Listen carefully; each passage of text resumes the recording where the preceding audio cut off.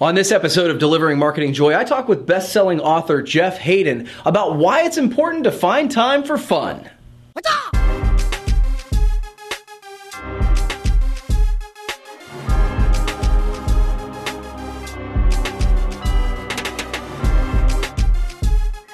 Hey there, and welcome to another edition of Delivering Marketing Joy. I'm your host, Kirby Hausman.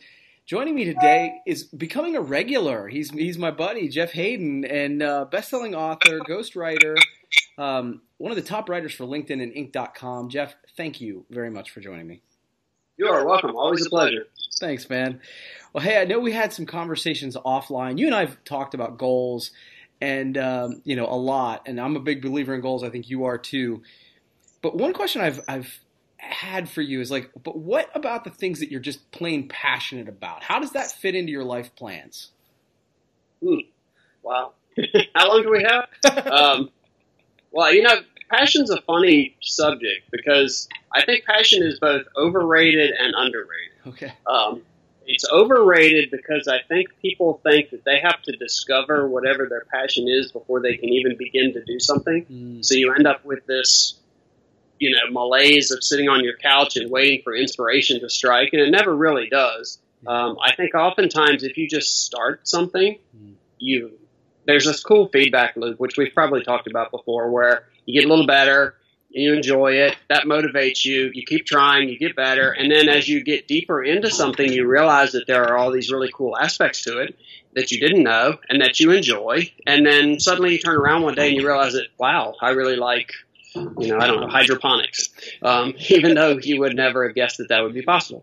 So that's the overrated side. The underrated side is I think oftentimes we find something that we enjoy, but because we're busy handling our professional life, we forget that there's this thing that we really like to do because we're so busy working on whatever it is that we actually do. And so the day that kind of hit home for me last summer, I was talking to Casey Kane. He's a NASCAR driver, and he owns a dirt track racing team. He only drives once in a while for it. It's not a money-making proposition. It's if he breaks even, he's happy. And I said, being a red-blooded capitalist, I said, why are you doing it? Why do you go into anything to break even? That's against the, entrepreneurs do this when they hear that. And so he said, because it gives me something to look forward to all the time. On Friday nights, my guys race. I love to see how we're going to do. On Mondays, we talk about the race. I love planning for the next one. He says, so I got my own career, where I'm going to tracks and I'm running my schedule and I have all that to look forward to, but I have all this to look forward to as well. And I thought, if I look at my own schedule, how many things during the week am I actually looking forward to professionally? And the bad answer was, not very many. Yeah. And so I thought, I can at least start by saying, okay, what do I enjoy about what I do? How can I make that dovetail with business goals? And how can I do both? And so one example is I really like talking to really successful people. I enjoy that. It's fun. I always learn something. I always walk away. And it doesn't have to be these they're not rocket science things. They're these little things that you can go, wow, I can do that. Yeah, right. Or I can use that tomorrow. It doesn't matter what their field is. There are principles behind success that tend to be universal. And so I always enjoy those, and I always look forward to it. If I've got, we talked one other time, Kirk Hammett of Metallica, he's on my schedule. Well, I'm looking forward to that. Yeah. And I've talked to really cool people over the year, and I worked hard at kind of building that, and it's really fun. And I've learned a lot, and it helps me professionally because I get articles out of it. It helps me professionally because some of them will appear in my book that comes out next year. And so it all dovetails really nicely, but it lets me do something that I really enjoy. And so I guess to bring this full circle, I think regardless of your profession, you owe it to yourself to take a step back and say, okay, but what things do I really like? And maybe it's within your profession. Maybe it's not within your profession, but you can find a way to bring some of that in. And so I think many people are missing that, and work would be a lot more fun and a lot less work if you actively tried to find things to look forward to in your professional life. Yeah, it's funny you say that because I think sometimes it kind of lost in this, or kind of to your point, I guess, is being an entrepreneur is hard. And so being in sales is hard. Being, whatever is hard. And so having those things that keep you going in those moments that it's the grind, it helps kind of go, okay, I just got Tuesday night, I've got tennis, whatever, right? And so sometimes it helps you through those kind of lulls in the thing. And I think what's funny is that I think there's this paradigm that if I'm going to be super successful, the things I have to do, or the things I do, have to be really hard, because otherwise how are you going to succeed? You've got to be really to the grindstone. It's got to be grinding, which I'm a big fan of grinding. Yeah. Mm-hmm. It's got to be painful grinding. Yeah. And I don't think that's true. Yeah. I had a lot of fun with a lot of the people I talked to, and it turned out really well professionally as well. And so I had all these little successes that were actually kind of easy. Yeah. Because it's fun. Yeah. And it doesn't have to be, you don't have to go home thinking, okay, if today didn't hurt, I wasn't successful. You don't have to do that. And so that took me a little bit to get over too, though, because I was, raised to think that your nose needed to stay firmly on the grindstone or else you weren't accomplishing anything. So. It's funny because I think your experience with talking to some of these ultra successful people is very similar to how I feel when I get to interview people like you for this show. It's a grind to do one of these every week. But man, I always feel energized. I look forward to the conversation, and I always end up feeling like I'm smarter at the end of it than when I started. And so it's both, right? It's something you look forward to, and it can, it's part of the growing you. And I think what people miss sometimes is that these ultra successful people, we use Richard Branson as an example. I talked to him earlier this year, hung out with him a little bit. He's got his thing where he does all these adventures. And they were always seen as publicity stunts to help Branson or Virgin get on the map because they didn't really have a lot of marketing money.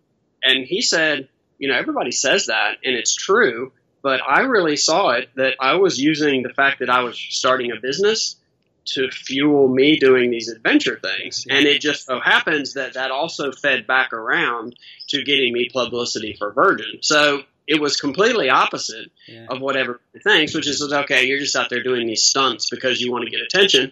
Well, he's doing the stunts because he likes them, and it gets him attention. And so I think you can flip things around sometimes and say, wait a minute, how can I make this more fun for me? And if nothing else, you will work harder because it's fun. Yeah, no, that's if you were talking to proctologists every week, I don't think you'd be quite as energized. Yeah, I think you have a point, my friend. Wouldn't be energized, I don't think. Yeah. So it's 2017. This is one that I was kind of curious about. Is what are some goals or things that you're excited about this year? What are some things that you're kind of pumped that you want to put on the schedule? Yeah, I hate this question. Well, the reason I do is because there is this assumption that every year you've got to have all these things, or else something wrong with you. And to be completely candid, I have not yet figured out what this year's big thing is because I'm still enjoying last year's stuff. Yeah. I'm still having fun with those kinds of things, and I want to continue that, and I'm kind of branching it out a little bit. And so I don't really have my, what is it, the big, hairy, audacious goal, whatever it is from Jim Collins. I don't really have that one yet, and I've decided that that's okay. For a little while I felt bad, and then I decided, well, wait a minute, though, because I'm really happy with a lot of the things that I'm doing, and I have a plan for how to make those work. So do I have to have something brand new? So I know that didn't answer your question, but I think that's okay sometimes. As long as you're not being complacent and settled and not trying, that's a whole other issue. But as long as you're feeling energized and like things are taking you somewhere, sometimes it's okay to not have the monster kind of a goal. Oh, I think it was exactly the answer I wanted to hear because seriously, I think sometimes, and I'm guilty of this, right? Is that I'm thinking, okay, I got to conquer this next mountain, and we don't take the opportunity to go, hey, what I'm doing right now. The thing I have chosen to suffer through right now, suffer through, it's making me happy. Well, that's the goal, right?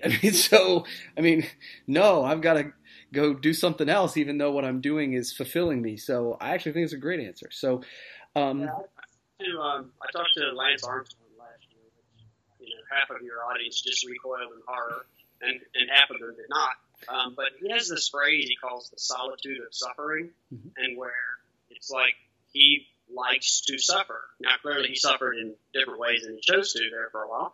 But that whole idea of, I'm going to go, and this is going to be hard, but I'm willing to do it, and I get something out of it at the other end, that suffering, I think, doesn't get the credit that it sometimes should be due.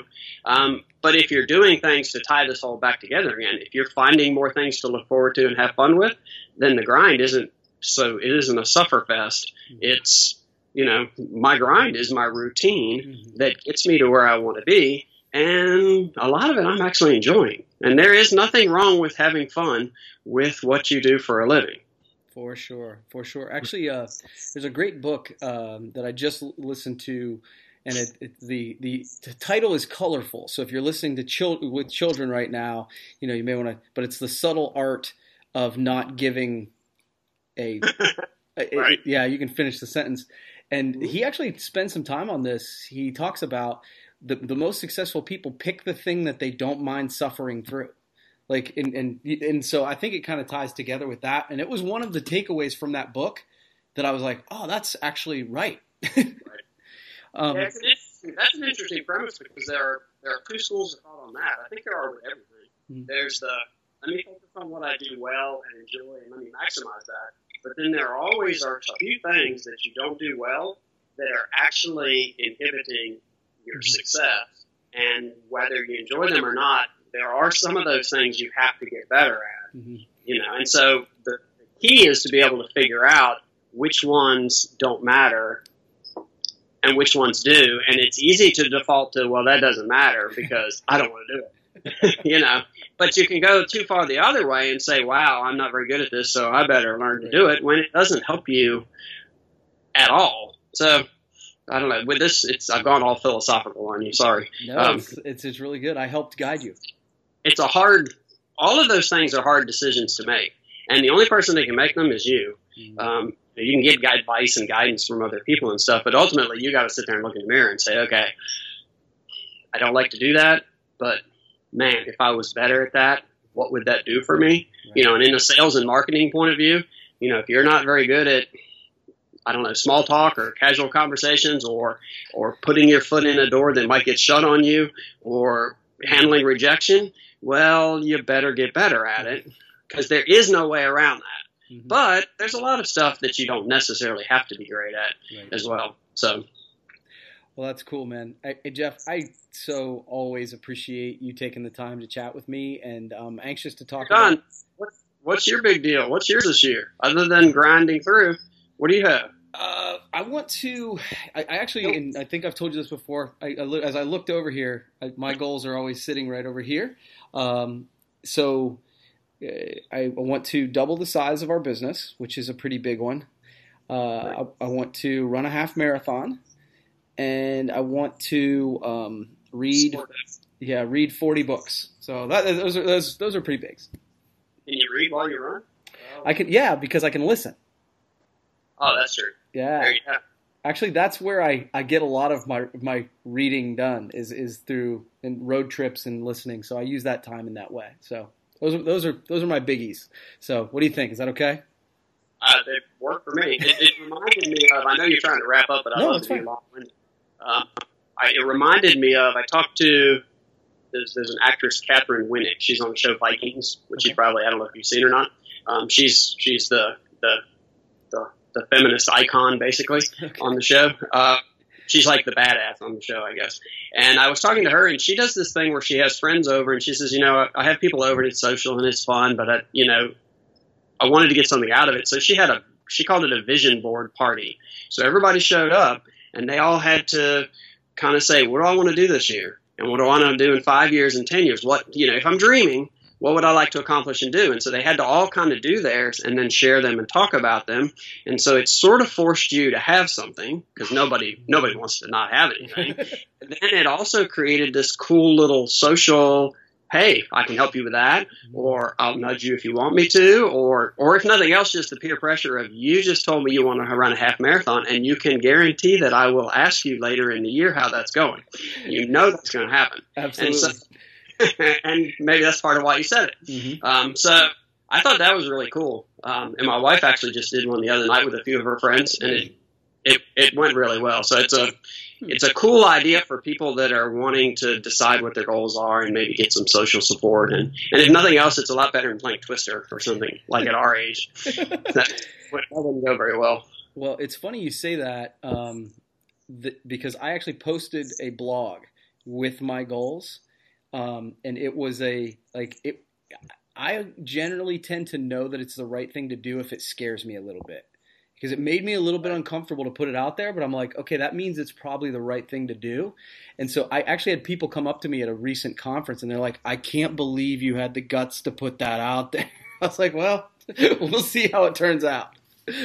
What's funny about that there's, and I don't have the research in hand right now, but it's funny about when you tell people what your goal is, how you phrase it will impact your success. So if you say, I'm going to get this wrong, but if you say, I'm going to hike the Appalachian Trail this year. Okay.